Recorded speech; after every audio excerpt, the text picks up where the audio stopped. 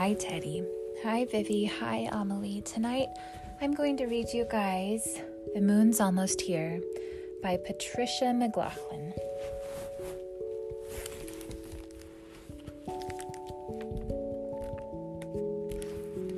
The moon's almost here. Robin sings in her nest. Babies fly back to her, ready to rest. The moon's almost here.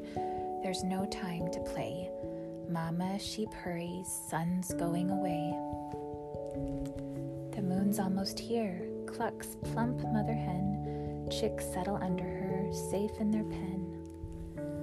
The moon's almost here. Mama duck drifts to shore. Ducklings swim after. 1, 2, 3, and 4. The moon's almost here. Mare whinnies a song. Cow moos to her calves and they follow along. The moon's almost here. The butterfly knows. She sits on a flower, then quickly she goes. Out in the meadow, the fireflies blink bright, twinkling on, twinkling off, little stars in the night.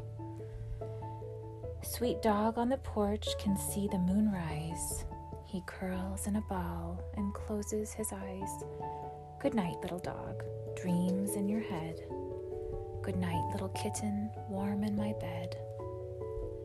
Good night, fireflies, lighting my night.